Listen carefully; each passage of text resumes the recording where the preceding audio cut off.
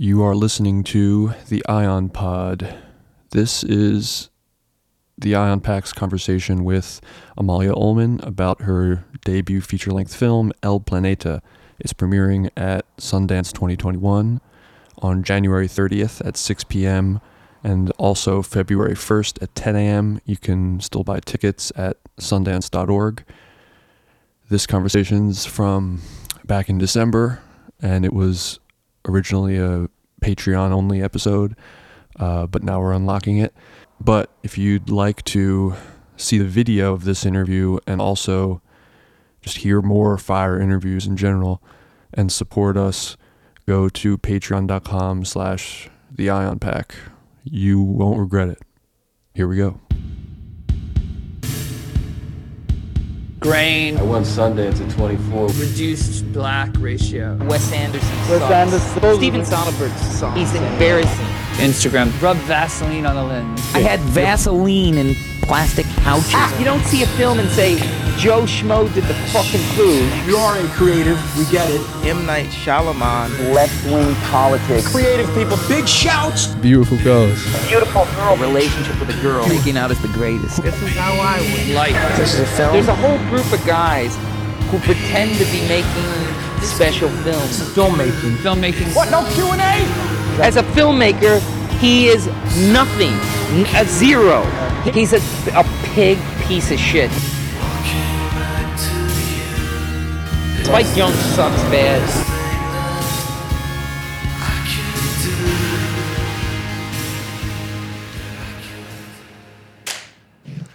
All right, here we are with Amalia Ulman. We're live. Welcome to the Ion Pod with Amalia Ulman. What's this, episode 21? Episode 21. No, because it's not going to come out for the twice. Oh yeah, you're probably going to be like 25. Mid-December? Mm-hmm. Yeah. Hopefully. So we just watched your new movie, which you should say the name of. El Planeta. El Yeah. Planeta. Yeah, I was afraid I was going to pronounce it wrong. But El Planeta, what can you tell us about it? Ooh, Plug it. in general, Yeah, give the elevator pitch. the elevator pitch is so it's a movie about two mother and daughter scammer duo from Spain that are about to get evicted. And in the movie, we see them trying to grasp onto their old life in this downward spiral. That's pretty much it. And it's your actual mother. It's my actual mother in the film, yes. Yeah, I didn't know that beforehand, but I knew it had to be. It felt like it. Yeah, like as soon as she started, I was like, oh, that has to be her real mom. There's a rapport there I don't think you can act. There's a rapport there that I don't think can be faked. Yeah. I mean, I was very interested in portraying that relationship. Yeah. Yeah. Is it a parallel to your actual relationship or experience with your mother? Sort of. I mean, a lot of, technically, everything is fiction in the film. It's like a composite of a bunch of different stuff. So, but there's definitely certain things that we've gone through ourselves. And I was trying to salvage that. Right. Which in some parts were, hard to recreate because there was a crew around. My mom didn't want to be too mean or something. Were you mean? Not really. I was just trying for her to put all the work in a way as an actress and not be lazy. I feel like many ways, she didn't want to admit to herself that she had been maybe cruel in real life or something.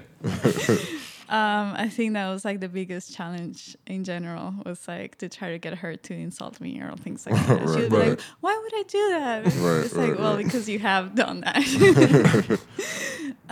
Was this your first time acting though? Oh, it's my first time acting in a film, but obviously I've done fiction in my work before. Right. But I mean, it's different in the sense that... It was your mom's first time too? Yeah. Oh, wow. Mm-hmm. I wanted to ask you just about moving into making a film at all, because I was familiar with your previous work, and I was very intrigued when I found out that you had a movie coming. Mm-hmm. I guess, I mean, everything's kind of connected. I feel like I've been doing the writing, the directing, the costumes, all that stuff separately, and then it was just a change of format in a way. Do you see it as like performance art in any way? No, I see it as definitely it's a film. Like it's like also it follows very traditional like, structure and things like that. And I never intended for it to be like an art film or. Right. It feels very sincere. It is. Which I was very surprised by. I mean, I love that about it. Like that's why I think it resonated with us so much, is that it felt like a sincere, very good movie, rather than something that was, had some sort of gimmick. Like if it was emotional, and we should say we really liked it. Yeah, it was insane heat. But yeah, because your previous work is very social media based and in character and internet based, and this, it was really a departure from it. It really felt more rooted in a tradition of filmmaking, as opposed to like a modernist anything connected to really social media or net art or whatever you want to call it. Right. Yeah. I mean, I guess it was only the fact that I did those things before. It was just because that's what I had access to. Right. In a way. It's not like I had all these tools, like all the tools in the world, and I decided to do it. It was more like, this is what I have at hand. Like I always worked with things that are like readily available, way. And I like that. I don't like manipulating things too much, or like I like taking things as they are. And I feel like it took me a long time to get to the point of making a film because of the resources that one must have to do that. And especially like working with a whole crew. Like everything ever in my practice I've done absolutely on my own, completely alone. Here and there I would maybe like hire someone to do like a specific job, but like in the end I would be like editing or everything on my own and stuff. So I think like the biggest departure was to learn to work with a crew. How did you assemble that crew, or like how was the process of being collaborative? Because I know that's a big hurdle. If you're used to doing everything by yourself. Yeah. Well, it's on the internet. It was like a long process, and I feel there was like a different steps to getting to that point. I'm autistic, so for me, like to communicate to people what I need, or like what like it's harder than learning to do it myself. It's so scary. I mean, now not that much, but like before, like it would be so scary to like reach out to someone and like that. Then I'll be like, no, then I'll learn to code, like I'll learn to whatever before I have to ask someone for help. And then I was in this big bus crash, and I was hospitalized for like 2 months, and I had to walk again, and then obviously I had to ask for help. And I think that was like the first step into like, okay, well, I have to ask for help, and had to like reach out to my friends and be like, please bring me juices and vegetables to the hospital because the food sucks. And like not being able to do it by myself, that was like the first step. And then very slowly, I feel like my works started getting more and more difficult and more and larger and larger, like, and then I would have a lot of people working for me. Slowly, like I wouldn't even notice about the transition, but like then for a show I would have like 10 people working under my, and then I realized that I was dealing with like a pretty much a whole crew at some point. And that's where like I was like, well, then I can do it. I've been doing it, but like in little bits and pieces. And the process to getting this crew in particular was very hard because I haven't lived in Spain for a very long time, and I only keep like 2 or 3 friends, since I. So when I had the idea of making the film, and I knew that, for whatever reason, for it being more comfortable, but also to get money from the Spanish government or whatever, that like most of the crew had to be Spanish. So it's a long process, like asking my oldest friend, be like, hey, like, who do you know in film? Oh, right. Asking. So like most of the crew mostly was not people you knew beforehand. Mostly not, but then it was an amazing experience. It was like the best crew, and I would love to keep on working with them because everyone was so talented. There were only 5 people. Well, that's probably Nice. That's better. that's the IMO. best way. Yeah. Yeah, and the photographer truly, I mean, he did that with no money. Like, we had a black magic, and No money. he did put all the work to make it look the best as possible with the little that we had. Yeah, I wanted to comment on that because like the look of the film is great, and I like black magic cameras. Like I think you can manipulate the image to look good. You're being filmed with the black magic camera. I mean, it does require the talented eye and photographer and color it. Like, it does need people. That's the problem with the camera. Like, the camera does this much, and then like if you can handle it, then it can look very, very good. You gotta work it. Yeah. Well, that's what I like about digital, and not just cameras, but digital in general. Is you can't really rely on it to do any kind of work for you. Like, obviously, film looks great. To begin with, yeah, exactly. And you can kind of, even if parts of the film don't work as well, at least it looks good. But you really have to, you get from good digital, I think you get just a super solid base to work with, and there's more room to kind of put your thumbprint on it, and there's also more pressure. Like, you have to work harder to make it feel as nice, but I think there's a bigger opportunity to have your thumbprint on it. You know what I mean? Yeah, no, totally. I chose Carlos, the cinematographer, because when I watched his reel, he was the only one who had shot.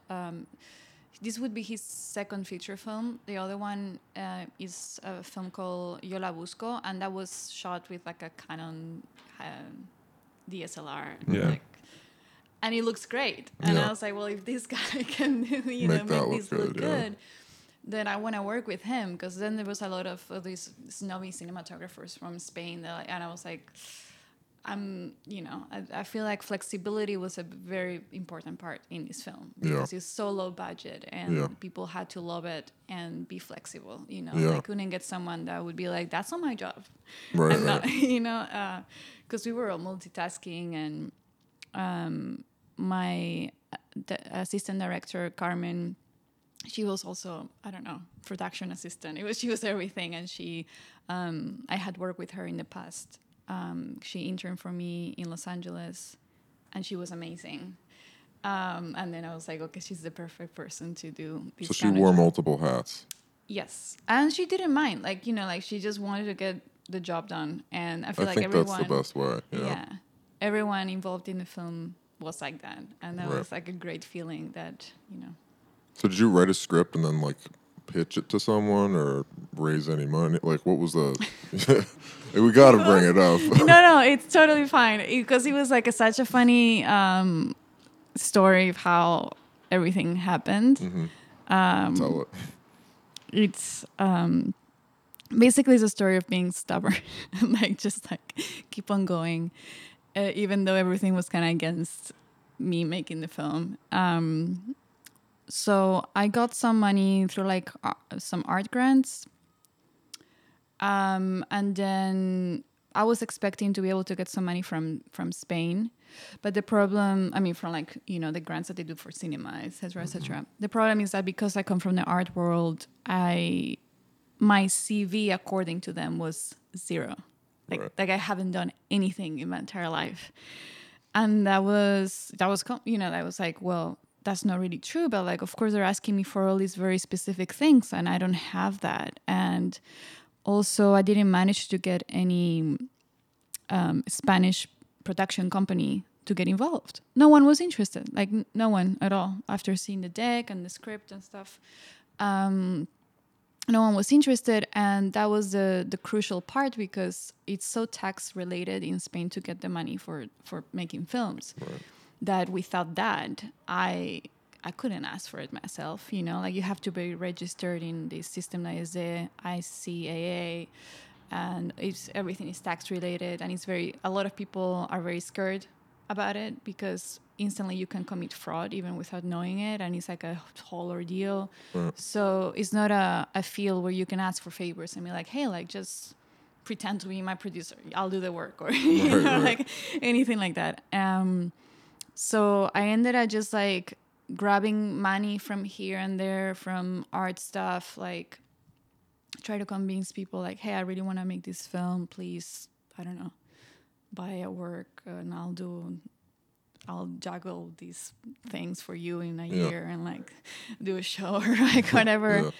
And so you're your producer, you did it. yes, Yeah. But the saddest thing of that process is that I secured the money myself, and I thought the Spanish production company that I was in touch would still be part of the project, even though, you know, but they weren't, because the money didn't come from Spain, and their only role is to do accounting in a way. Right. And last minute they were like, oh, but we're not part of the project because you didn't get the money the proper way. And I was like, you got to get the money in the proper what? way. Yeah, a lot of my fundraising was walking around Shanghai with a backpack full of cash. So it wasn't the proper way. You had cash in a backpack, and that's how you raised money? I was giving money like that from one of the people that funded the movie, and who told me, I don't give a shit about your film. I just want my museum to be famous. And I was like, I'll try my best. I don't understand. You were giving out money? No, I was given money for the film. You were given money. I see. Right. So yeah, like everything was like here and there, and just like doing it on my own. But yeah, like that was the saddest thing about the Spanish funding. And it was also because there was a change of government or something. So like it was taking longer for the, how is it called?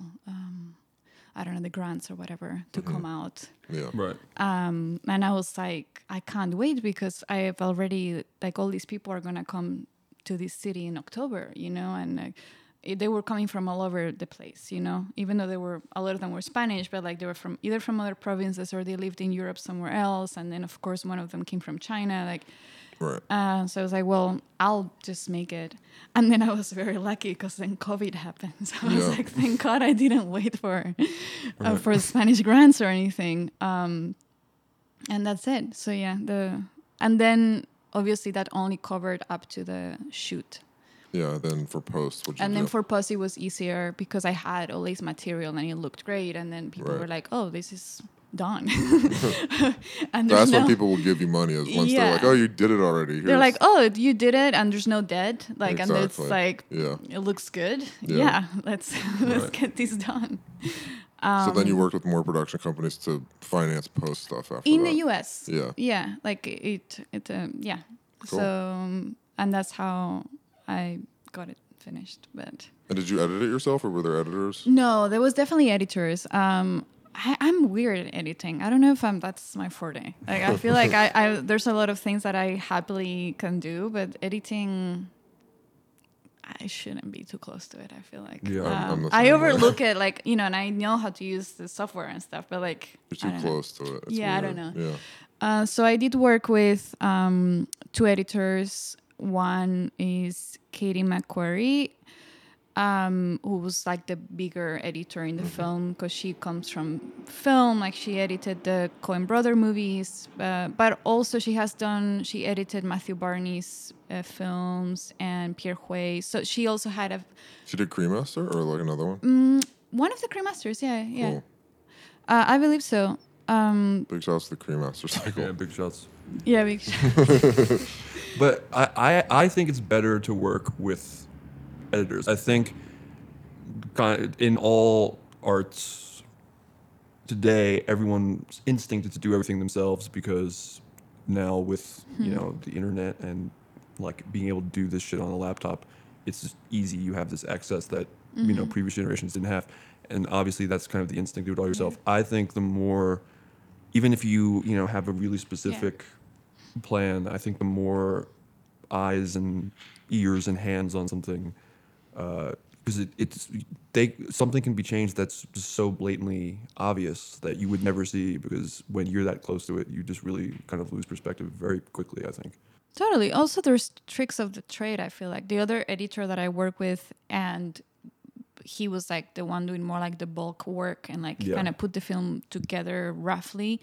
He's also from the arts. He used to work with Ryan Recording and stuff, and like Big shouts to Ryan Recording. big shouts, totally. And he's a really good editor, but he's not from film, you know. Right. And we were both fascinated by the changes that Katie would add to the film, and we were like, "Damn, that now is a film." Right. And it would be like little things, like little cuts and little little stuff.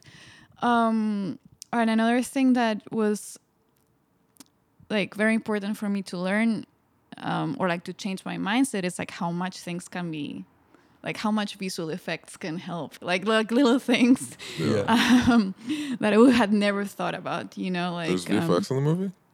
Some of them, yeah. I mean, they're not like explosions or anything. And stuff. But like, I think my favorite one is like the gynecologist scene where like a lot of people in one of the screeners originally had trouble understanding what it was. So we added posters to the scene and also obviously like the waiting room music and like we added like, and that's why I'm referring by, you know, visual effects or like those kind of effects. Right. That was for me like a big learning curve to be like, oh, that could change so much. Yeah. Like I never thought about that, you know? Yeah.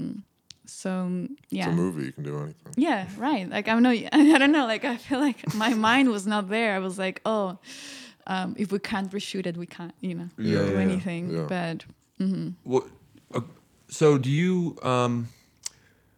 Okay, here's another question I had. So you were kind of off social media around when you weren't online as much as you used to be for a little while, right? yeah. I mean, I was never. I mean, unless I'm working on like a scripted something.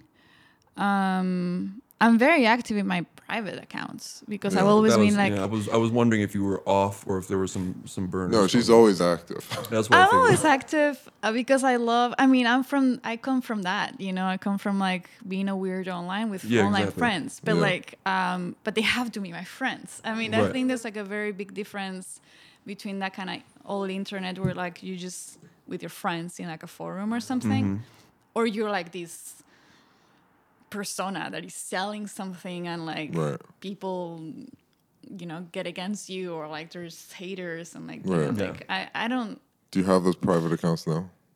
Yeah, I mean, I do have a private account where it's mostly to check on what my friends are doing and like, you know, and it's. No, but is there any like undercover performance stuff happening? No. Because we've had suspicions. We were like, is this Amalia? No.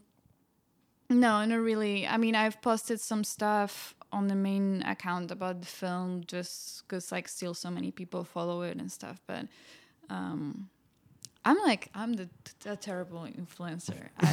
I'm very bad at it. I wish I was good at it. I just, like, I'm... No, you were, like, the first to do that thing. I mean, like, that I was aware of at the time. Yeah, but I don't know. There's something. I don't want to use the R word. Use it. Slow. I'm slow. So like, I mean, as an influencer, like a brand would send me something, right? And I come to like realize that I have to take a picture of it like a month afterwards. You know, because I don't know. Like I'm not good at it. I just don't. I don't care or something, or I don't. That's interesting. I didn't get that impression. I almost thought that. I mean, this is like. Really going down the rabbit hole. When we watched the movie, I was like, is this like a performance of like a serious filmmaker? Like it almost felt like for a second I was like, whoa, is this really advanced? And like she's playing the character of filmmaker, which I could see. I mean, it's fun. I mean, I really love how specific like the persona of like filmmaking, like even the language and stuff. Yeah. I mean, I didn't go to film school and I had to learn all this language in the past 3 months when things got serious and I get on these meetings and I'd be like, what are you talking about? It's like all the words are different. Why? What does it mean? and I've noticed that my my galleries, when talking about the film, they always say like, when are you releasing the film, instead of saying premiering the film. Like Right. it's like each Right. place had like totally. their own way of talking. Yeah. But thankfully, I mean, I've always loved film, and I'm a sucker for film. I'm kind of like I love everything, and I'm enjoy the stupidity of it. Like, not in the art world, like I wouldn't feel that way at all. I'm very critical. I never really liked it. I was always kind of but Same with here. film, just give me the dumb shit. I Yeah. love it all. I really like it. All the stupid cliches, everything. Give us some Big, favorites. Yeah. big shout outs to film cliches. Yeah. Just like the way producers and agents talk, and like all Entourage. this. It's great. I think it's so funny and so cute, and Well, it's probably more. It's more social or something than other art forms, right? You like. I think Yes. you're interacting with people way more than you do doing any other art form. yes, and I like that, because my practice gets to feel like extremely lonely Yeah, to like exactly. just like be yourself all the time and stuff, and I really appreciate having a team that I can share the process with, Yeah. and like share the blame as Well, well. well, that's why I asked about being off social media, because I wondered if that was between that and, like I was saying before, the film being, kind of rooted in this kind of classic tradition. I was wondering if that was a conscious thing, because you were kind of trying to get out of maybe the previous mindset of previous work you were doing to kind of like put this new hat on. Sort of. I mean, I guess the main reason for the film to be so classical in the structure and everything was that it was my first film, and I wanted to do something I could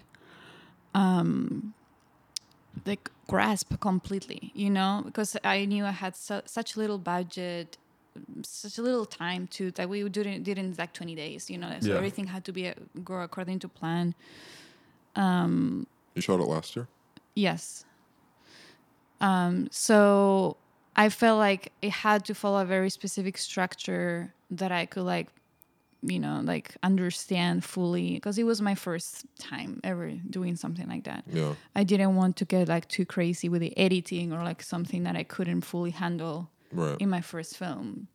So I think that's why that. Also, one thing that I try to do in this film, because of how obviously indie it is, and like like the style and everything, and of course there's the most obvious references would be like early Jim Jarmusch or Hong Sang-soo and things like that, but also there were like a lot of hidden references to pre-code Hollywood films that I was interested in copying verbatim, because I knew that it wouldn't translate exactly the same, Right.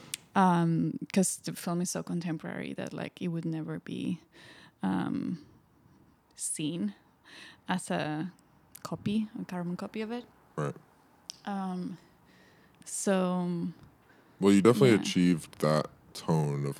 I mean, I would consider like the directors you're mentioning like good indie movies, because sometimes people associate maybe the old definition of indie as like rough and maybe sort of like having more a kind of slight homemade amateurish feel. But this movie was like very elegant and very meditative, and like I thought you got the pacing. Like the pacing was very consistent, and I thought it was like very moving, as good indie movies are.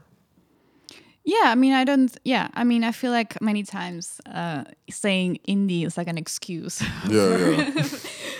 It doesn't feel cheap as well. We were trying to do the best we could do within the means that we had. Exactly. Yeah. Yeah. It didn't feel like it ever reached too far for what it could do, and it didn't ever feel like it was holding back also. So I was very aware of that, and I feel like that's maybe why I chose to shoot in my hometown, because before I left, I used to do a lot of photography,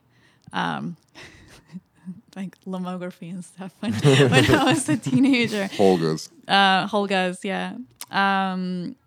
But that means like I worked with film, like, Right. and I know how my city behaves in photography very Right. well. That's why black and white was a very conscious decision. Yeah. Because first of all, because of color correcting and the amount of money that we had, Right. it's much Yeah. easier to color correct black and white Yeah. and make it look good than Yeah. color. But also, I know that my city, it's like a place like Brighton or something. Like it's gray and like the light is bad and like, Right. and I know that. And I was like, this is gonna look horrible if it's color. It's Right. gonna be almost black and white. Right. So there's a lot of things like that that I was very conscious about, like specifically about that town. So it's sort of like a desaturated town in the color scheme. In general, yeah. You can So- almost tell a little bit, which is cool. I like that it's stark and punchy and contrasting in black and white. But yeah, I think that was like a cool choice. Yeah. Because in color, yeah.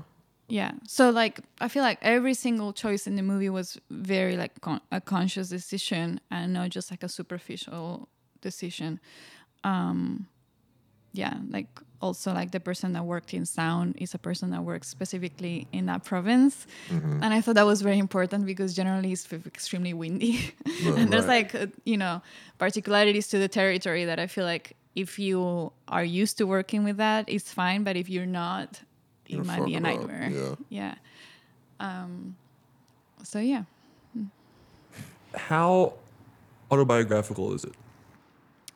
A lot of it is, and even if it's not my experiences, like experiences of my friends as well. Right.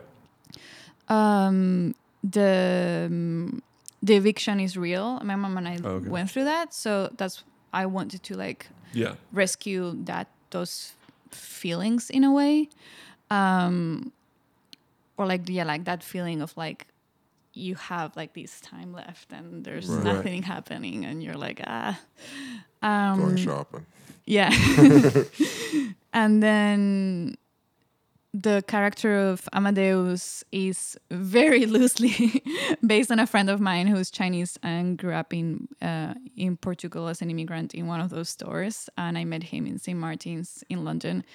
There's like little things here and there, and it was also about making the film realistic as well. Like I didn't want to, like everything that is in the film is something that has happened. That even if it's like sounds outrageous or something, but like I know it happens. Yeah. Another thing that is real is, for example, the meeting at the very beginning of the film with the potential client, and like him saying that he's like 20 bucks. That's something that had happened to me during that period of time, coming from London and be like thinking about prices like £500 or something, and then like coming to the reality of like, oh my god, They're gonna pay me can't even 20 do bucks, that. yeah. Like, Right. that is not even like a way out. Yeah, it's like all these little things. Right. The only way out is starting a Patreon. Yeah, totally. And it wouldn't be an Ion Pod episode if we didn't bring up Gallo. Buffalo 66 influence I was getting. No? Yes? Not intentionally. Because we both because I can't remember if I've seen that movie or not. So, No, I felt more Brown Bunny, not like as an actual influence, but just in pacing, just in like a... Yeah. maybe through my mom, because my mom is a movie buff, and she I think she likes Vincent Gallo. Well, So maybe that's funny she you say brought it that up? because your mom is where I was getting the Okay. the Gallo Buffalo energy. 66 vibe. Yeah. Yeah. Yeah. No. Sure. My mom is from that generation. Interesting. Yeah. She. Just so everyone knows, that's not how my mom looks. My mom is super cool and is a movie buff, and she's very indie. And She's goes an to- entourage buff. Yeah, she's which an makes entourage me like her buff, a lot. and yeah. Yeah, that's sick. That's the first time I've ever heard of a mom being an entourage buff. I mean, they're out there. Mine is. Really? Oh, sick. Oh, she loves all that Hollywood actor Right. stuff. We all Like do. she would always tell me of like the 2 times that she came to visit to Los Angeles. She was like, "I can't believe you don't go to this place. That's where everyone hangs out." And I'll be like, I don't know. So Like, she's pumped about you making a movie, though. of course, this Yeah. is like This is what she wants you to so do. I mean, she's a happy. great actress. I was like, She was so happy. I was like, she must be a trained actress, but I guess Well, she was a trophy wife. There you go. I will always say that. I mean, That's a trained actress. that's a trained actress. True. No, I mean that's the thing. Like, she, like, you know, South American trophy wife. Of course, you're an actress. I mean, that's what you do. Like, you're like training all the time. She was a ballerina growing up, and then she was like into fitness, and she was really hot in the 90s. But like indie, because my dad is like a skateboarder, so it's like, you know, like, Wow. so. But still, you know, she was like, Your parents are like the OG Dime Square. yeah, totally. The other day, I had to go there to buy like a birthday gift, and I went to labor, and I was having like, it was so triggering for me. I ended up leaving. I think it was like the smell of like the wheels or something, and I was like, I can't do this. I can't do this. So you're not a fan of skateboarding? Yes and no. I just have a very different relationship to it than most people have. Right, Because that's- I grew up. Yeah, around I don't it. know anyone whose parents were And- skateboarding. Both like not. skateboarding and surfboarding, like the smell of the wax and like things like that, and like Disgusting. or like hardcore music in the background, or like Oh, I don't right. know, just like all of that is that's my upbringing, and Right. it's like different because most Yeah. people are like, oh, that's cool, and for me it's like, Well, the hardcore is the only thing I like about it. But I don't like anything about it. I mean, I grew up going to like punk concerts and dancing pogo when I was like, I don't know, 8 or something, and I don't know, yeah, my that's parents the thought it was cute. That's cool. I don't think New York skaters listen to punk. That's the one good thing about skate Well, culture, right. and they don't listen to it here. That's why so- my mom hates that I moved to New York, because she really liked going to Los Angeles. Yeah, It's a really Yeah. different life. We have fake skaters here. LA Right. is real yeah. skaters. I say I like skateboarding. One of the most overrated things of all time, in my opinion. But Big shouts to your respect dad, the yeah, big shouts to your dad. But respect. To Oh no, the- fuck my dad. Like that's why the movie he's dead Oh, in the okay. movie. Yeah, so like Never No mind. it's shouts to okay. your No dad. shouts to No that. shots to my dad. And but yeah, the only good part about skate culture, in my opinion, is hardcore The music. music, But yeah. in New York, they're listening to like some Rat King style bullshit. Well, I mean, I like. I think it's funny. I think it's sweet. I like how gay it is. I like how like it's definitely just so gay. gay, and Yeah. there's like all these like straight guys looking at each other and how they dress and stuff, I and know. like I mean, my husband is a skater. What am I gonna say? Oh, there you there you go.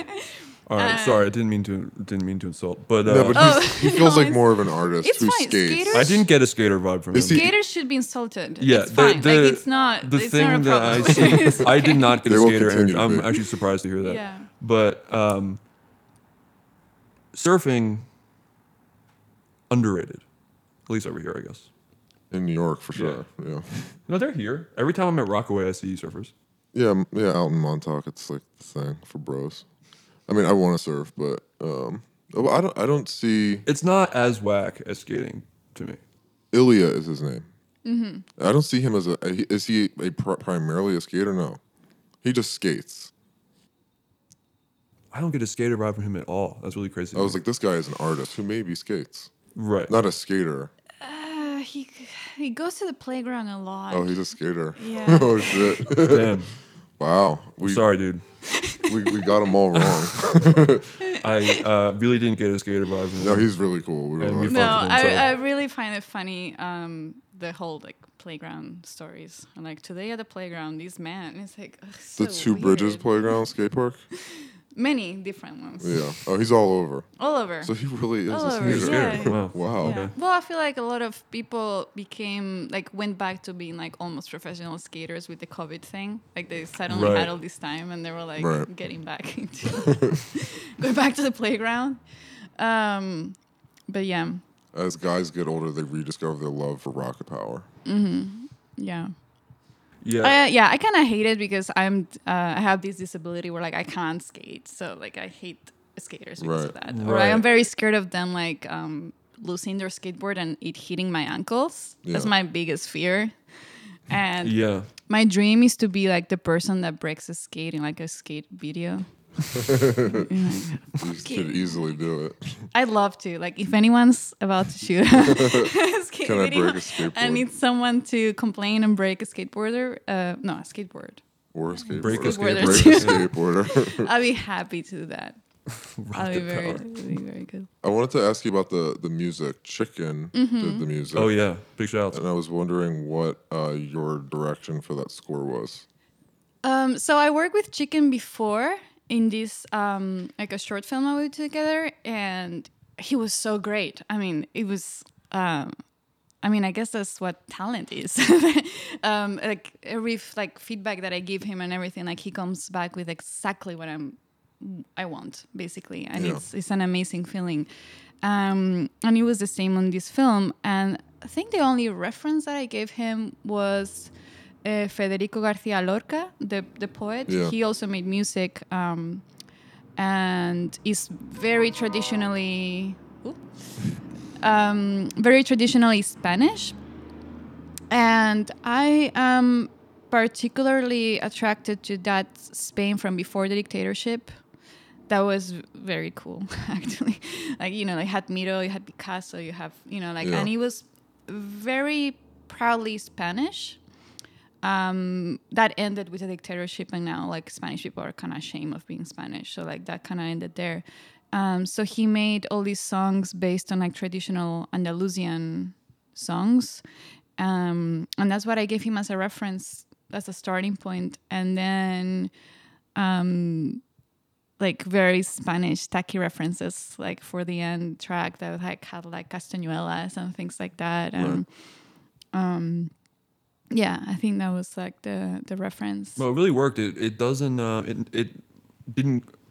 It commanded the right amount of attention. It didn't.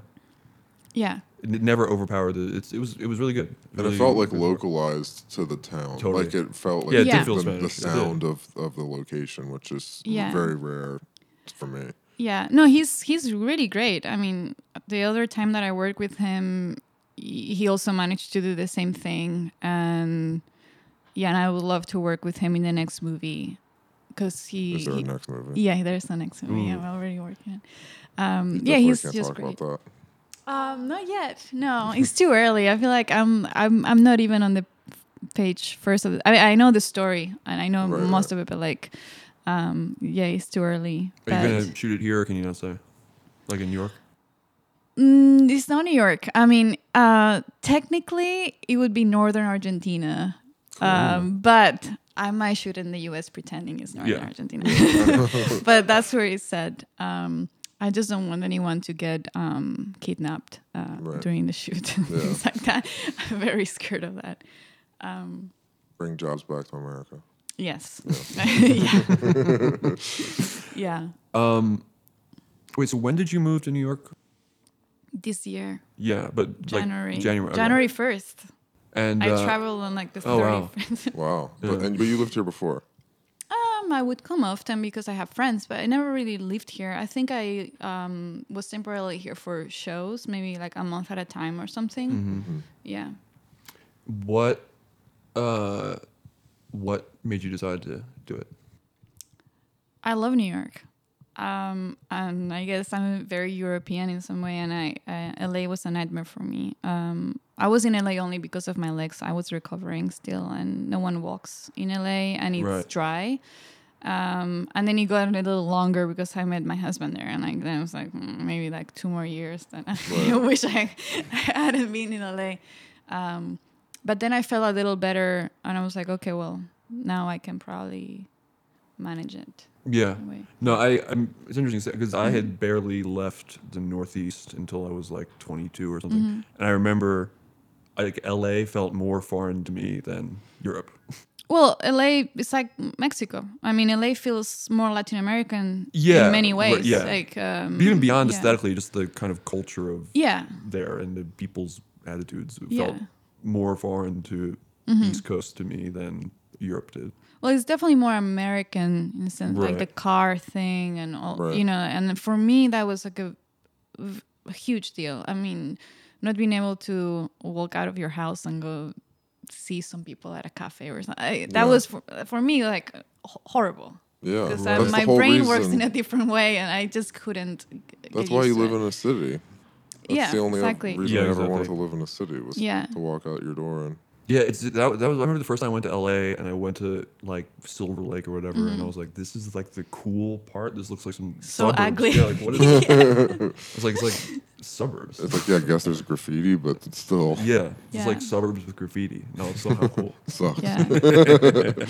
I mean, yeah, the only place where I was mildly happy in Los Angeles is when I lived in Koreatown, and I spent most of my time there because Koreans would hang out and like they opened their businesses much later and they would like walk around and go to the mall, or like you could Yeah. see them. Yeah, Big shout out to Korea. big shouts to Koreatown. Totally. Great Big shouts to neighborhood. Koreatown. Love Koreatown. Yeah, I was staying there when I was in LA. Eugene lives there. Big shouts to Eugene. Big shouts to Eugene. He helped a lot with the movie. Did he? He helped so much. Oh my yeah. God! Wow. I mean, he helped just like giving good advice from the very beginning. And like, but I feel it's because he also knew my practice. People from film that knew my practice were confident that I could make a film. So they they would treat me like normally. Then I met a lot of people that were like, you cannot make a film. Right. Who were those people? Absolutely can Who make were they? What kind of people? I guess just like film school people course. that Film assumed people, that I never held a camera in my life, that Right. or something. assholes. Yeah, and they were like, no. I know. I talk about this. I mean, again, but no. At this point, I refuse to go for an episode without talking about Gallo. So whatever. But Gallo talks about that about like you can learn this shit. Like people who tell you you can't. He was like, I just learned how to use a camera when I didn't make a movie before. I learned how. You can learn this shit and just do it yourself. I feel the same way. There's definitely like a territorial. Hierarchical. Yeah, and the kind of people want to reserve their space within whatever field they're doing. And it's not just film. It's, to be fair, it's pretty much every. Yeah. Happens in art world. when Yeah, exactly. actors want to be artists. Yeah, exactly. They're like, exactly. "You can't." It's like So true. and it gets very kind of other. It's like, okay, it might be interesting, but it's it's not. This person didn't do their research enough, or like put in the time enough, which is a ridiculous thing because it's good and it works, or it's bad, it doesn't work. You know what I mean? But there is, and I think that's another thing that is maybe getting more prevalent now, that all kinds of art is, like I was saying before, more accessible via being able to do it yourself on a computer. That people who are in one, creative field want to branch out into a different one. And I think it's sick. I love when people, I think the best stuff is often made when you don't know what you're doing. Yeah, but also there's ways where you can educate yourself and just like, Exactly. I mean, if you really want to do something, you might be better at it learning it online than going to school. Like if you really want to do it, Right. like I was very humble when making the film, and I did like, I mean, I didn't study film, whatever that means, but Right. like, But you've seen movies. yeah, You're but I aware. did put the work to like learn more the structure of like how to basically to produce the film the best way possible, like going in like a specific order Yeah. to like do everything well. And like relearning the software properly, relearning this. One of the most important things that I did possibly was taking acting lessons with that crazy teacher. I think I've heard him mentioned in this podcast before. What's his name? Tony Greco. Oh yeah, probably Sam Stillman brought that up. Yeah. Or Stellish Novel. Yeah, she was, I think. And that was, I did work. I did put all the work that I could have with the time that I had. Like everything, like I tried to like, I didn't want to get to the point where like, oh, I wish I had been less lazy, or I wish I had done something. And of course, there's a lot of things that I will only be able to improve for the next film. Yeah. But yeah. Well, I also think another part of making something successful, or something that works, I mean, I don't mean successful like monetarily, Yeah. I mean something that works, is knowing how to assemble the right team. I mean, and knowing where to take a step back and let someone else do it. Like if you are a fan of movies and understand them and what makes a movie work, that is what I think you all you need to do. That's kind of where your responsibility if you have ends. good taste, you can make something. Yeah. Yeah, I mean, maybe a little more than taste, but No, being able to find the right people, like, and also that's a bit of luck as well to find the people that you can trust fully and be like, just do your thing, and I know it'll be good. That's like the best feeling ever. Right. Instead of being like, God, I'll have to like do it afterwards again. Were you always going to act? And like, was it always important for you to be the character that you play? No, actually, originally it's gonna be a documentary on like the actual two weird criminals, whatever. But then I thought like they're too crazy to admit that they've done anything. It's just not don't work. And then I was thinking of doing a fiction, but the thing with, and this is I think it applies to every filmmaker, when you have little budget. Yeah.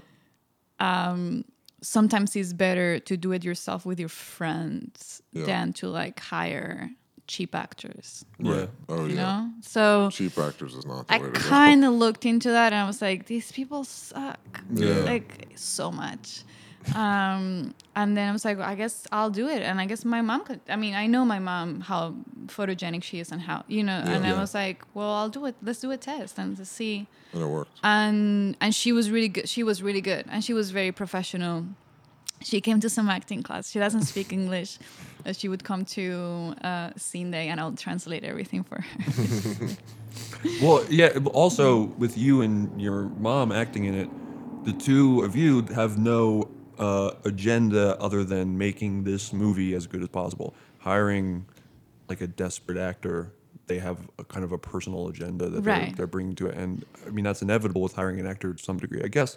But for something, like this, where there's no budget, it's best to do it with people who their kind of end goal is just making this as good as it could be. Yeah.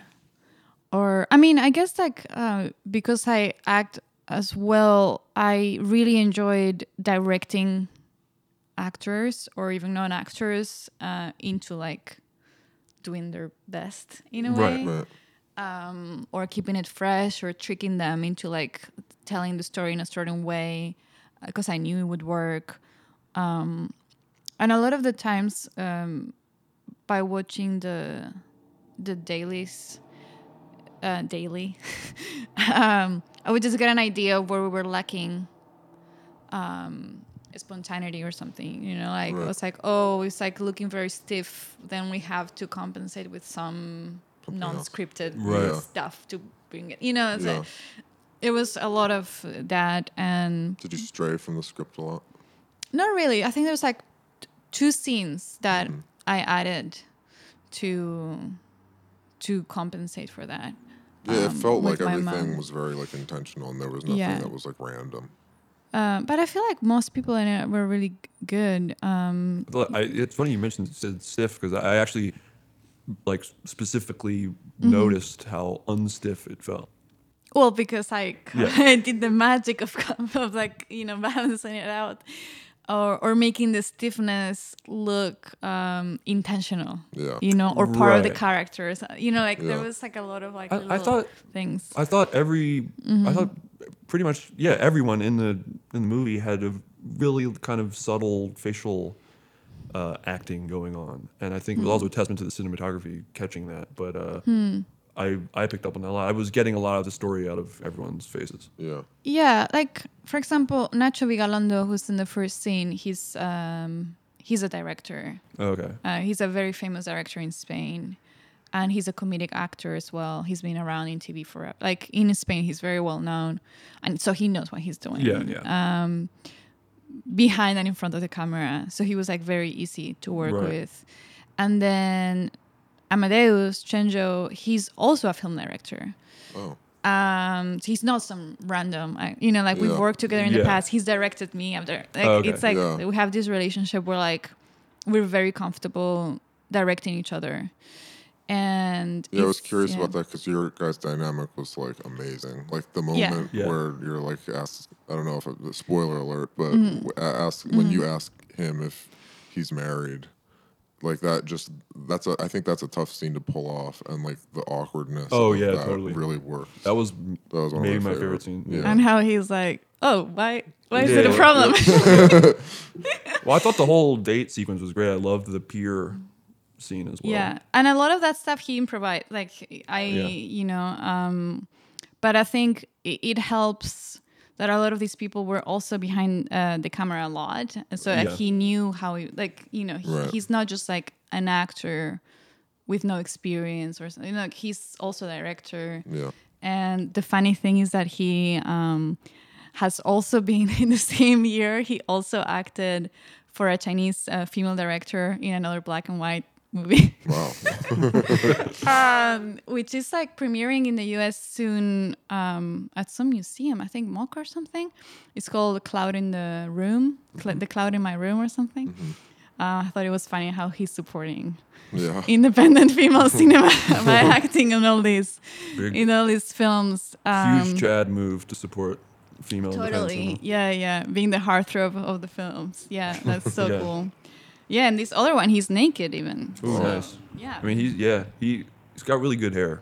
I was noticing that the whole I time. was very upset about that because I asked him to cut it in a very specific way, and he was like, "No, I'm letting it grow because I want to put braids on it." And I was like, "I hate you so much." I think it. I Handsome think it man- works. handsome Yeah, man. handsome man, great mane. Yeah, the Amadeus. Well, that's a. Milos Forman. That's another one of my favorite movies. There's a lot of like references sprinkled throughout the Yeah. film. So moral of the story is work with your friends and make it work.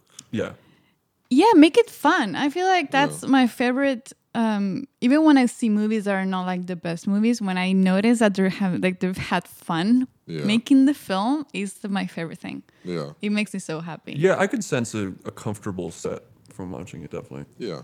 It was a very fun set. It was, maybe getting to that point was like super difficult Yeah.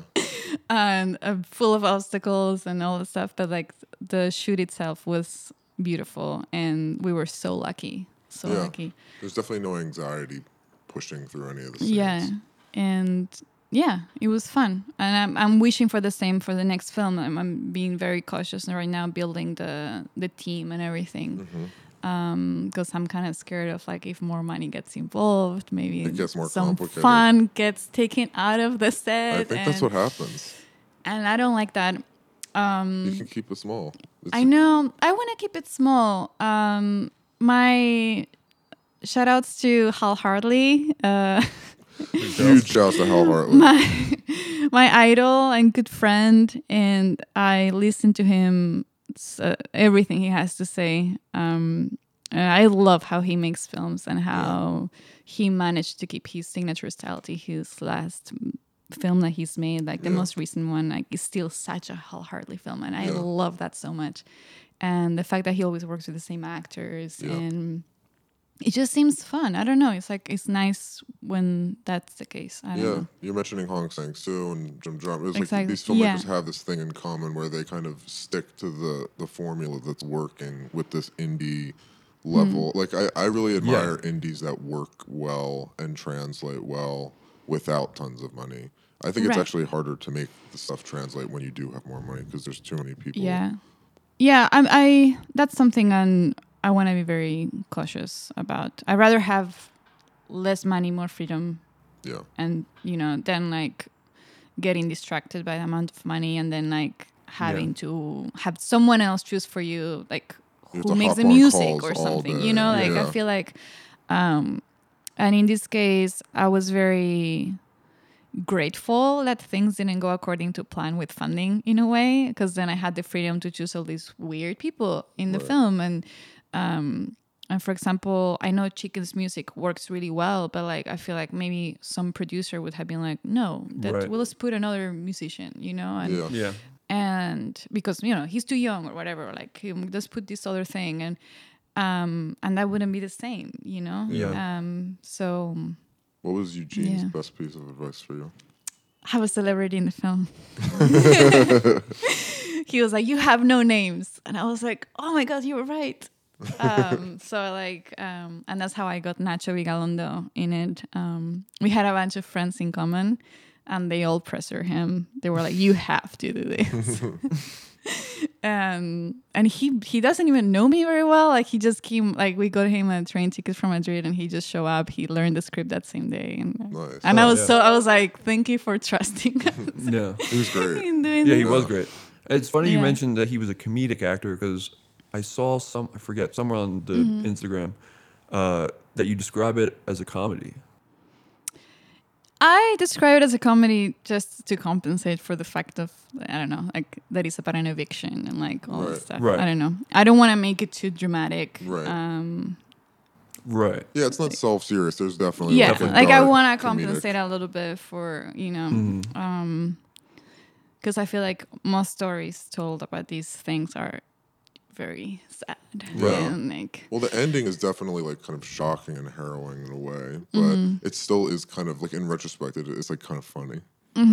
Right. Yeah. Well, I think that works because the movie doesn't have an emotional climax in that way. There's definitely like a dramatic, serious, emotional element to the entire thing that's kind of running throughout, but it never kind of reaches up and overpowers any of the kind of playfulness of it. So in that sense, yeah, I could see it as a comedy in that way. You know what I'm saying? yeah, I mean, there's only a few films that I've seen that are like this. One of my favorite ones, and this we became friends. I went to see her in Beijing, and I'm absolutely in love with her. Her name is Zhang Mingming, and she directed Female Directors and Girls Always Happy. And when I was already working on this film and I was already finished writing the script and stuff, I saw her film Girls Always Happy at a festival in, how is it called? Red something. In LA, a museum, Red Dot? Red.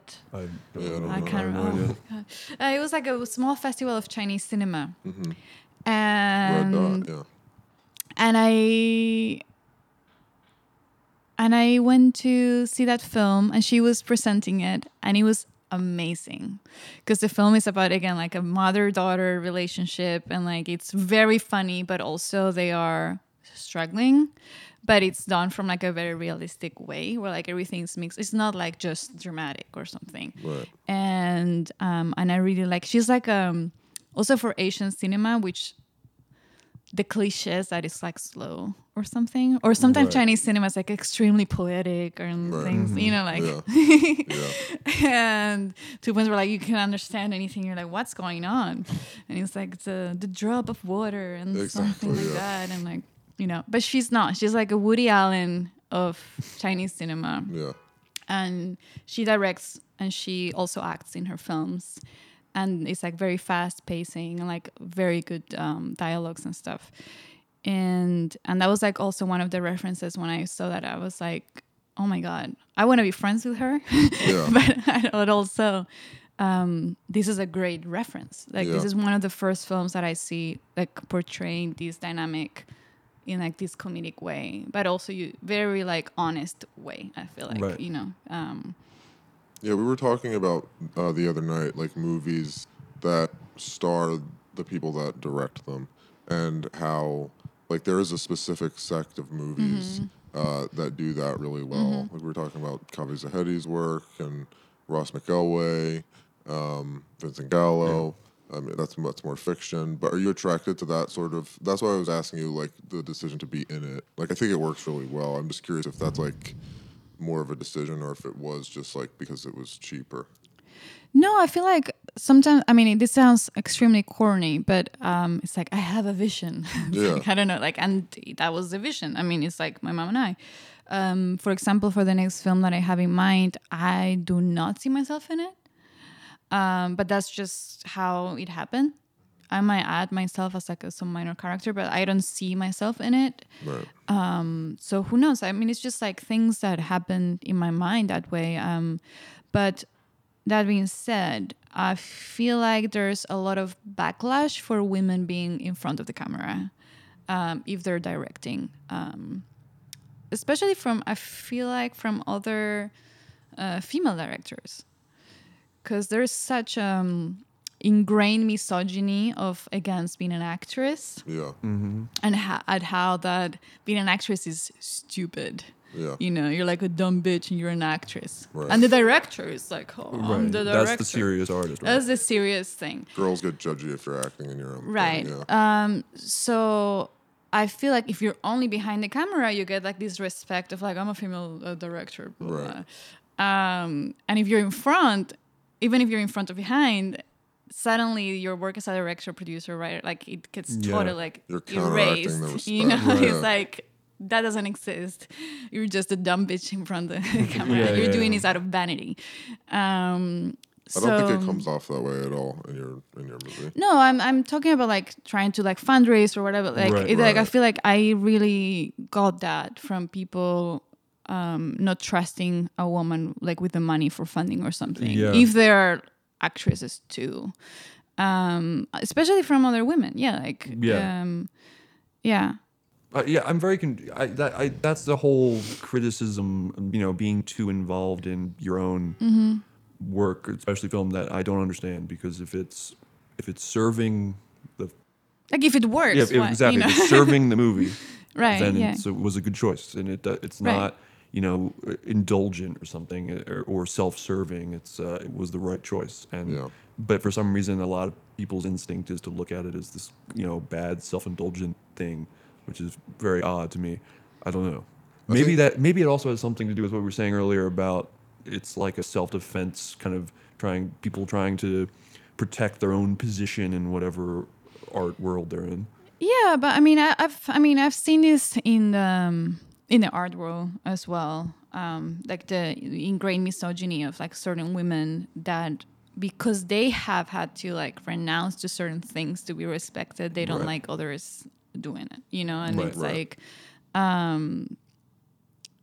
I don't know, like I've felt a lot of that in film, and I also felt that, and I think it's sad because it's not taken. I feel like acting is like it's a huge craft, and it's so hard to do, and it requires so much. It's so demanding, and it's super important. And the one who does it well, it's like they deserve to get paid as much as they get paid, and everything. It's like super demanding. And I feel sad when actresses are really great actresses and decide that they have to direct at least one movie or whatever because that's like the step to getting taken seriously. Seriously, right. And it's like, no, like, why is that? I mean, if you want to direct because you want to direct and that's it, like, that's great. But like, not to make yourself More important. respected. Yeah. That's very sad. Right. I think the tide is turning a little bit because Yeah. there's like a moment when Gallo's Brown Bunny played at Cannes and it says written, produced, directed, and starring Vincent Gallo, and there's like everybody's laughing. Yeah. Like that used to be just like, oh, this guy's full of himself and he's full of shit. And I do feel the tide turning maybe a little bit towards like maybe that's becoming normalized, but I think specifically with females, it's even like that one still Yeah. sort Totally. of has a taboo. Yeah, I mean, it's changing because of the use of internet. Again, a lot of people are doing everything by themselves, so like Right. that becomes normal. Yeah. But actually, I was talking to one of my producers about this because I'm working on the rolling credits right now, like the end titles.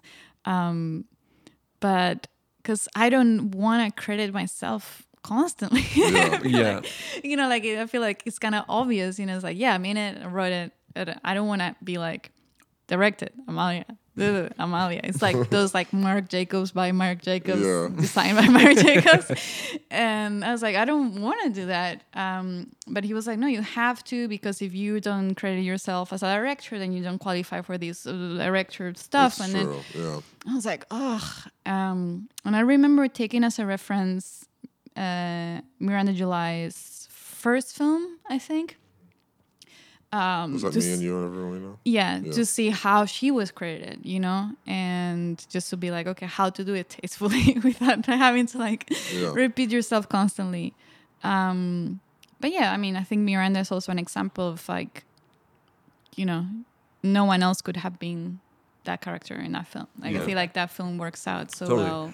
Yeah, as well, it there's is. just some weird respect And- given to like being hidden or something, or not hidden, Right. but just kind of being, it's seen as humble when there's really nothing humble about it. Like you could not be Totally. you cannot like be on the camera and you're still like an ego case, like Of insufferable course. person, but it's actually usually the case, except with us. But but yeah, there's something about, you know, if you're putting yourself in front of the camera, or if you're kind of in the media a lot, oh, they just want like attention. It's like seen as this just attention hungry thing for some reason. I don't understand. It's weird, but exactly, it shouldn't actors and actresses be thought of as much and of of an course artist they're as any. insane Exactly. because who else is gonna do that kind Exactly, of job? totally. You know, you have to be absolutely deranged and love, you know, having Yeah. the spotlight on you. But that's the job, and Totally. you know, it still requires a lot of effort, and it's not, you know, just vanity. in It's that probably sense, you 3 know, times like- as much work. Like it's not even Oh double. my it's God. Like 3 times or more work. The times that I had to direct and act, it was a nightmare. It was so hard. Sure, yeah. Because I couldn't disconnect. Right. The crew would stop and go eat, Yeah. and I just couldn't. Like, if I had to shoot a scene right after, like There's no I was eating. just in no eat. I was not Right, eating. and I there's- was in the room rehearsing. But the days that I didn't have to act, I could stop, take a nap with the Right. crew. I was Right. like, this is Sick. heaven. This Yeah, is like yeah, a yeah. holiday compared to like Right. the work as an actor. And do you think, was it harder to be in character when you're kind of thinking about the scene in that way from a director's perspective? Yes and yeah. I mean, yes and no. I would have loved to, I don't know, like act for someone else fully and just be an actress. Yeah. You know, because then you have obviously your whole brain working towards the scene instead of thinking like. What do I have to do? Yeah. But I had an amazing assistant director, and I could trust her a lot, and I think that's what helped me. If that hadn't been the case, it would have been, you know, super hard. But she was the one that was like my second pair of eyes, and she was looking at the scenes from outside, and like she would tell me like, I think this works, and I could trust her, Right. and that was great. Yeah, I mean, it's hard like to be in character and in the scene and then be like action. I think that's one of the hardest thing. Or like then like I remember this scene where I'm crying and I cut myself. Like, I don't know, it's like all these things like very deranged. You're like cut, done. That's how you should end the podcast once we're done. Cut. Just cut. But yeah, it's hard. I mean, it's just doing 2 jobs at the same time. It's Yeah. harder. It's just that. So how are you going to deal with? How did Miranda July deal with the credits, and like how do you think you will? It's kind of a niche question, but Written and directed by Amalia Ulman, starring Ali Ulman, and then my name, and then like right.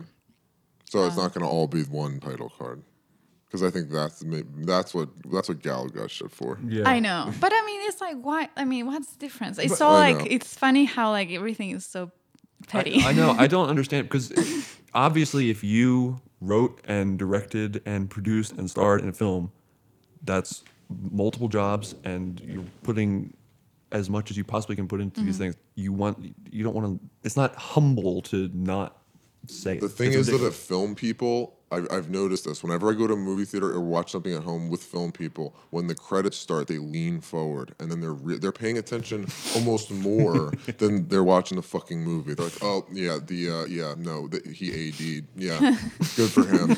I'm like, what the fuck are you talking about? Like, how are you in like how could you even be processing the name information right now?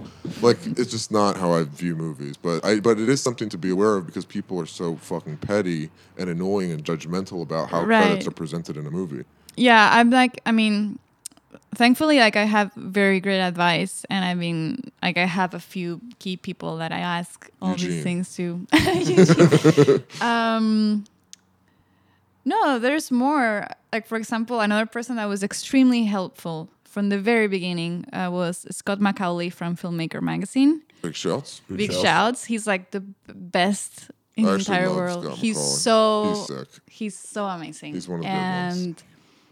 And yeah, like I would be like, who is this person? Is he good? Is he not? Did he reach out to you, or did you get in contact with him? Or No, we were in touch for something else. he was producing a film where they wanted me to act, actually, and that's how we met each other. And then he's amazing, and we became friends. And then I could ask him all these questions, and I mean that was super helpful, you know, because I don't really know anyone that could that also has this updated knowledge, because obviously by running the magazine and everything, he's aware of like everything that's happening all the time. He's very modern. Yeah, and yeah, he was super helpful. And then just like little things, you know, it's like a different world from the art world, and it's like all these things that you have to do, like even technically, like, you know, register the LLC, like all these all these things that if no one tells you, you're like, how are you supposed to know? Like there's like So you didn't have like a traditional producer apart from yourself, right? Like I didn't from the like at the very beginning. I only had that afterwards. So there's like a lot of taking care of things I should have done at the beginning, and like and learning the whole process. And like Hal was also very helpful in that sense, because he does that himself. He does have like an assistant for his production company that works with him, but like they do it together. And yeah, he like repeated the process like 10 times to me. I was like, okay, I don't really understand, and say it again. Yeah, I mean, it's like all that stuff that was like, I feel like the hardest thing that I had to learn. Everything else was more like artistic, and it's more intuitive, and it's fine. And then like all these other things are more like it's a lot, which is why you should get all the credit you deserve and put yourself in the credits. I'm serious. Yeah. There's not a bigger red flag to me than describing someone as humble. If someone described as humble, they're probably like a sociopath. There's not humble to not want to just be recognized that you did all this fucking work. Spoken by a true ham bone. I mean, there's also a difference between being a ham bone and just like. No, there is. You're right. I do think that there's an credited ego for what you did. Yeah. There's a larger ego associated with. Exactly. I'm not taking credit for things. Like being humble is a really egotistical move. It is. It's like a virtuous. Well, it's usually conscious. Exactly, it's a conscious attempt to be virtuous. Well, it's funny that I feel like movies, because they're regulated, there's job titles for things. But I've been doing all of this all my life in the art world without a title, you know? So I came into it doing all these things alone because that's what I do. That's what I have to do. I don't know. Like I've never thought of it being dissected into like different parts. And then I would describe the process, and people would be like, "Oh, but you produced it," and I was like, "I guess is that the name for it?" Yeah. So I feel like a lot of that came up because of that. Because in the art world, it's just like it's not regulated, and that's one of the things that I liked about working in film, is that my crew would request to stop and eat. Right. And they have their hours, and I have, you know, and you can't really bother them during the lunch hour. And I was like, I wish I could do that as an artist. Like, I don't have that, you know, like so many times I've been hungry, and like the galleries are like, doesn't matter. You know, like you'll eat in like the opening night at a big fancy dinner, but you don't have like a time off or like that is paid, of course. You know, but like that's not accounted for. And I was like, damn, that's really nice. It's like a military sort of unionized mindset. Which is good, because then you can, I mean, it's less classist in a way than, you know, assuming that everyone's like a millionaire that can. It's built for efficiency. Right. Movies are hard to make. And it's built because a lot of directors are like insufferable control freaks. So it's protecting people from being abused. No, and I am too. And that's why I was very happy to have my assistant director being like, hey, they need to. They need to rest. Because I would work till I'm drop dead, and because it's my project. But I mean, obviously I don't expect everyone to be as passionate about it as I am, you know? That would be horrible. So I'd be like, oh, sure. Like, yeah, they... I mean, maybe not as nice. I'd be like... Okay. No, but I think that's a healthy. Don't expect people to be as passionate about it as you are. I actually think that's not every artist realizes that. They think everyone who is involved needs to be kind of, yeah. I feel like that comes from maybe being at the other end of that. Totally.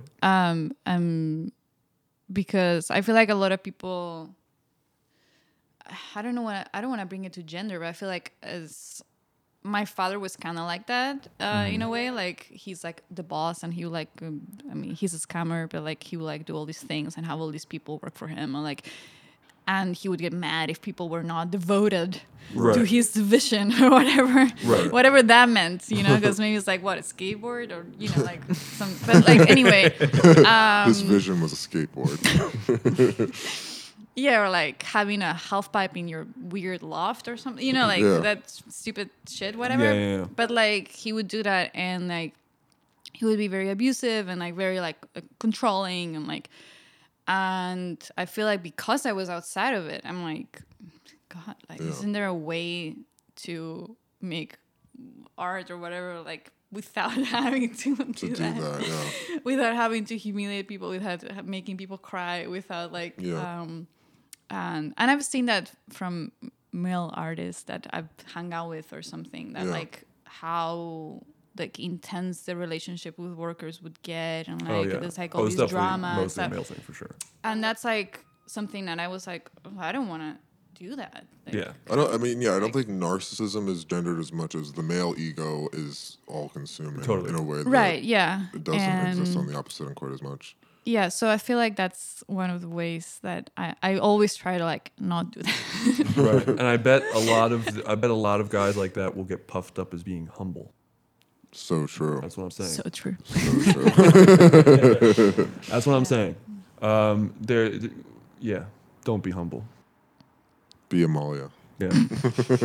But there's also a difference between, wanting to be worshipped or something and just like, I did these things and I'm going to tell you that I did them. And like, I want people to know that I did them. It's not, look at me as some god. It's just like, you just need to look at the press pic of like any director and you can tell if he's or she's an asshole or not. What did you say? But you can tell by the... It's usually a he. You can tell by the fit of his glasses he was spitting some Foucault game. Wow, throwback. Damn. From episode 2. Yeah. Narcissists. This is some Ion Pod I don't know. It's gonna sound so cringy, but I just love films. I don't know, and I'm very happy when like other people make good films because I love watching good stuff, and I think that's what attracted most to film, is that's what I do most, what I know about more than art, fine arts. Like I'm not that interested in, I don't read art magazines, or I don't know, but like I do watch a lot of films, and it's like either reading books or watching films, and I'm happy, and I think it's like, like I feel like it's collaborative in a way that everyone in film wants, mostly, of course there's people, mostly make others to succeed so you can work in their movies too. Right. I feel like there's a feeling of like, I hope my friends can do this well, so I can also be associated with people that are succeeding. Like in the art world, that doesn't matter. Yeah. So I feel like it's more bitchy in general. Right. But in film, you have to work in our next movie anyway, so you better stay in good terms. Well, it's interesting. It's interesting that you're saying that you don't keep up with art or know less about art than you do about movies, because the other work of yours that I'm familiar with has always had like an element of it has a cinematic quality, like some sort of plot and some sort of developing breakdown, and like there's like a linear sort of narrative that's taking place. And you were acting in a way, even though it was not. Yeah, no, of course. Yeah, there's always. I'm a closeted theater kid. That I could tell. Yeah. So closeted because in Spain we don't have that in school. So like if we had like, I would have been a theater kid, but I never had the chance. But I would just like learn all the cabaret choreographies and songs. What's your favorite musical?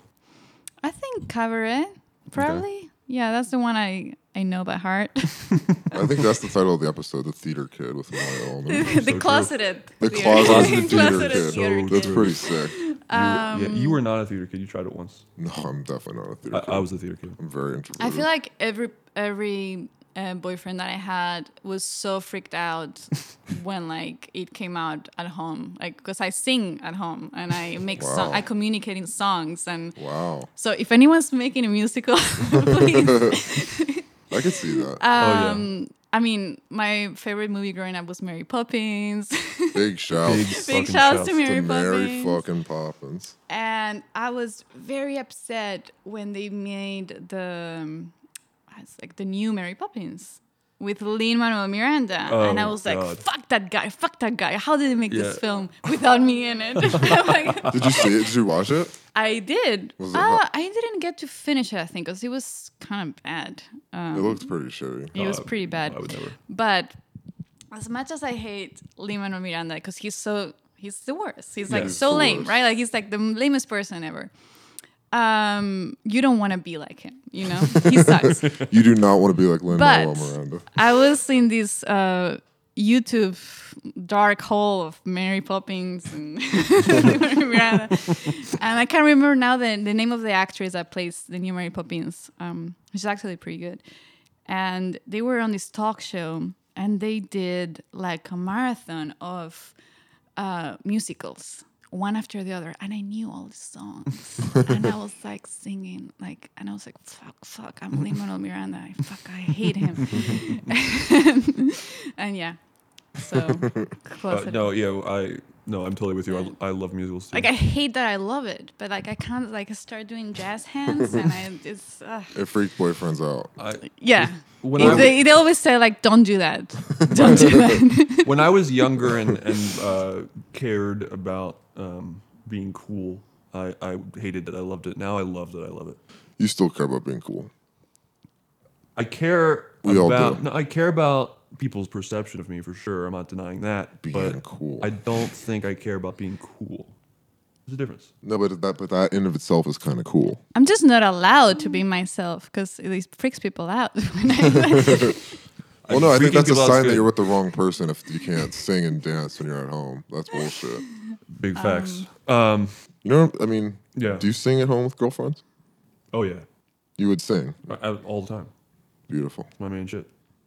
I don't, but I respect it. I'm like I sing a lot. Yeah, he's a singer. Like, but just Brian Eno talks about this. He says it's like the healthiest thing you can do. To 'Cause sing? he says he's not a good singer. He doesn't do it to train himself into a good singer, but he sings every day in this like little choir. He Well, he believes in gospel. He believes in like the power, Yeah. the therapeutic power of yeah, gospel. I kind of forget, but he wrote a piece about it that's worth looking up. That's really good. I was in a choir when I was like 17 or something. It's the year where I didn't go to school because I was saving money to move to London. And I was looking for a job in the notice board of the library. And there was a sign that was like choir. And I joined, and it was like a Catholic choir at the church. That and music is insane. really though. good. Yeah. Yeah. Especially in Spain because it's like old Right. school, like Yep. and it was all like they were all like 60, 70 years old. Yeah. and I loved it. It was because it was like everyone was musically trained from like the dictatorship. So like everyone knew how to read music. I was like the only loser that went to like the socialist free schools from like the new era of Spain. Like we knew nothing. Right. And it was so amazing. And I thought it was sad that they thought that doing choir was cool because a young person had joined Right. instead Right. of noticing that I was weird and that it was not cool. But yeah. Were you Catholic? Were you Catholic?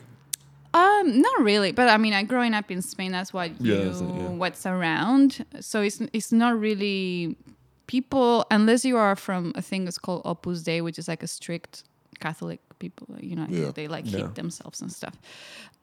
Most people just grew up with it culturally, Right. and you don't even see it. Like it's so part of the culture that you don't actively are Catholic. But it's definitely ingrained, like all this shame and all this. Like, it's like definitely like No, that's in the I culture. asked because I went to Catholic school. Me too. And it was, but the only sick part about it was the choir. I like Yeah. Catholic guilt. Is underrated. Big shouts to Catholic guilt. Big shouts Yeah, to shame. totally. Big Shame. shouts to shame. Oh my god, so much shame, so much shame. Do you have a lot of shame? I think so. Yeah, I I mean, growing up with those weird stories about the devils and stuff Oh, like yeah. that. Yeah. I mean, come on.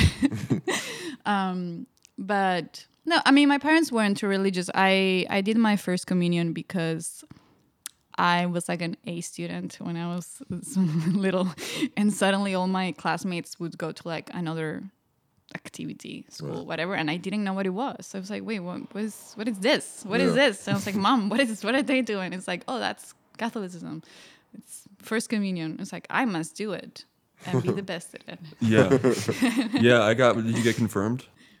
No, I didn't. No, I was already a punk by then. Like, Right. like it was like no, like by the time that I was supposed to. But you were do a that- goody two shoes before you became a punk, or were you like overachiever, like you No, A yeah, student? like I was an overachiever, I guess, until age, I don't know, 10 or something, and then Yeah. everything went in like a weird downward Right. spiral where like I was really. I was semi approaching punk at that point, but the point of confirmation. But I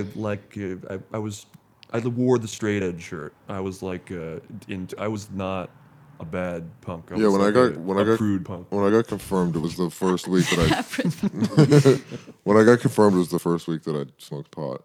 Wow. Yeah, I remember that. Like, I thought you got contrast. confirmed kind of young. I thought you got from like 5th grade, so 10. I smoked weed really young. Whoa. I'm sober now, but think I started. I mean, I never either drank a lot or like took a lot of drugs or anything, but I remember I did have a lot of fun. yeah. What did you do? What was I the remember punk? I drank when I was very young. I mean, because my parents were punk, I was like Yeah. kind of like into that when I was very little, and then it sort of morphed more into like indie, like 2000s. I don't know, whatever was happening in the classic trajectory. 2000s. Yeah.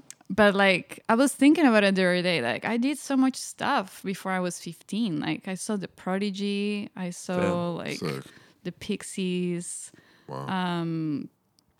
Iggy and the Stooges, Jesus and the Mary Chain, and I was so young, and I was Yeah, like, wow. "That's cool that I just did that really sick. myself." But like, I remember like all the money that I used to go to all those festivals and stuff was by selling band T-shirts. Oh, sick. Yeah, it's like cute, Yeah, but I started You going. sold band T-shirts at the shows no, like online. online. You made them Yeah, I made them in my kitchen. like for Iggy Pop. Oh, like for bootlegs. That's like sick. bootlegs, Yeah. yeah. And people, I made them with stencils, and yeah, people liked them, and they bought, like older people, who? Yeah. you know, like 25-year-olds, you know, Right. like they would buy them, and yeah, that was like sort of my job in a way. Yeah, seeing Jesus and Mary Chain very young, that's impressive. I started going to shows very, very young. I just turned 11 when I went to my first show, which was the Vans Warped Tour. So nothing as cool as that. But, yeah. No, I was 12, the second Vans Warped Tour I went to, and gave Haley Williams my phone number, and she never called me. She was 16 at the time, I was 12. Wow. One day we'll reconnect. So you went from punk to indie to artist to filmmaker. But you were a filmmaker all along. I was a filmmaker. Cut. How long have we been recording for? For a long time, probably. We should do some closing remarks though. Yeah, closing remarks. So plug the film and give big shouts to whoever or whatever you want to give big shouts to. My mom probably for doing such a great Big job. shouts to your mom. Big shouts to my mom. I don't know. The movie's called El Planeta. The movie is called Planeta, Planeta. and Planeta. Planeta? Planeta. El Planeta. El Planeta. Great title. Yeah. And it's gonna be premiering very soon, Mm-hmm. and all the information will be out, and everyone can watch it probably online because COVID. And yeah, I don't know. And what's the Instagram handle for the El film? Planeta Film. El Planeta Film. Yeah. Go give it a big shout. Amalia Ulman, thanks for being on the Ion Pod. Thank you. This has been the Ion Pack with Amalia Ulman. If you want to hear more and just support, go to patreon.com/the Ion Pack. You already know.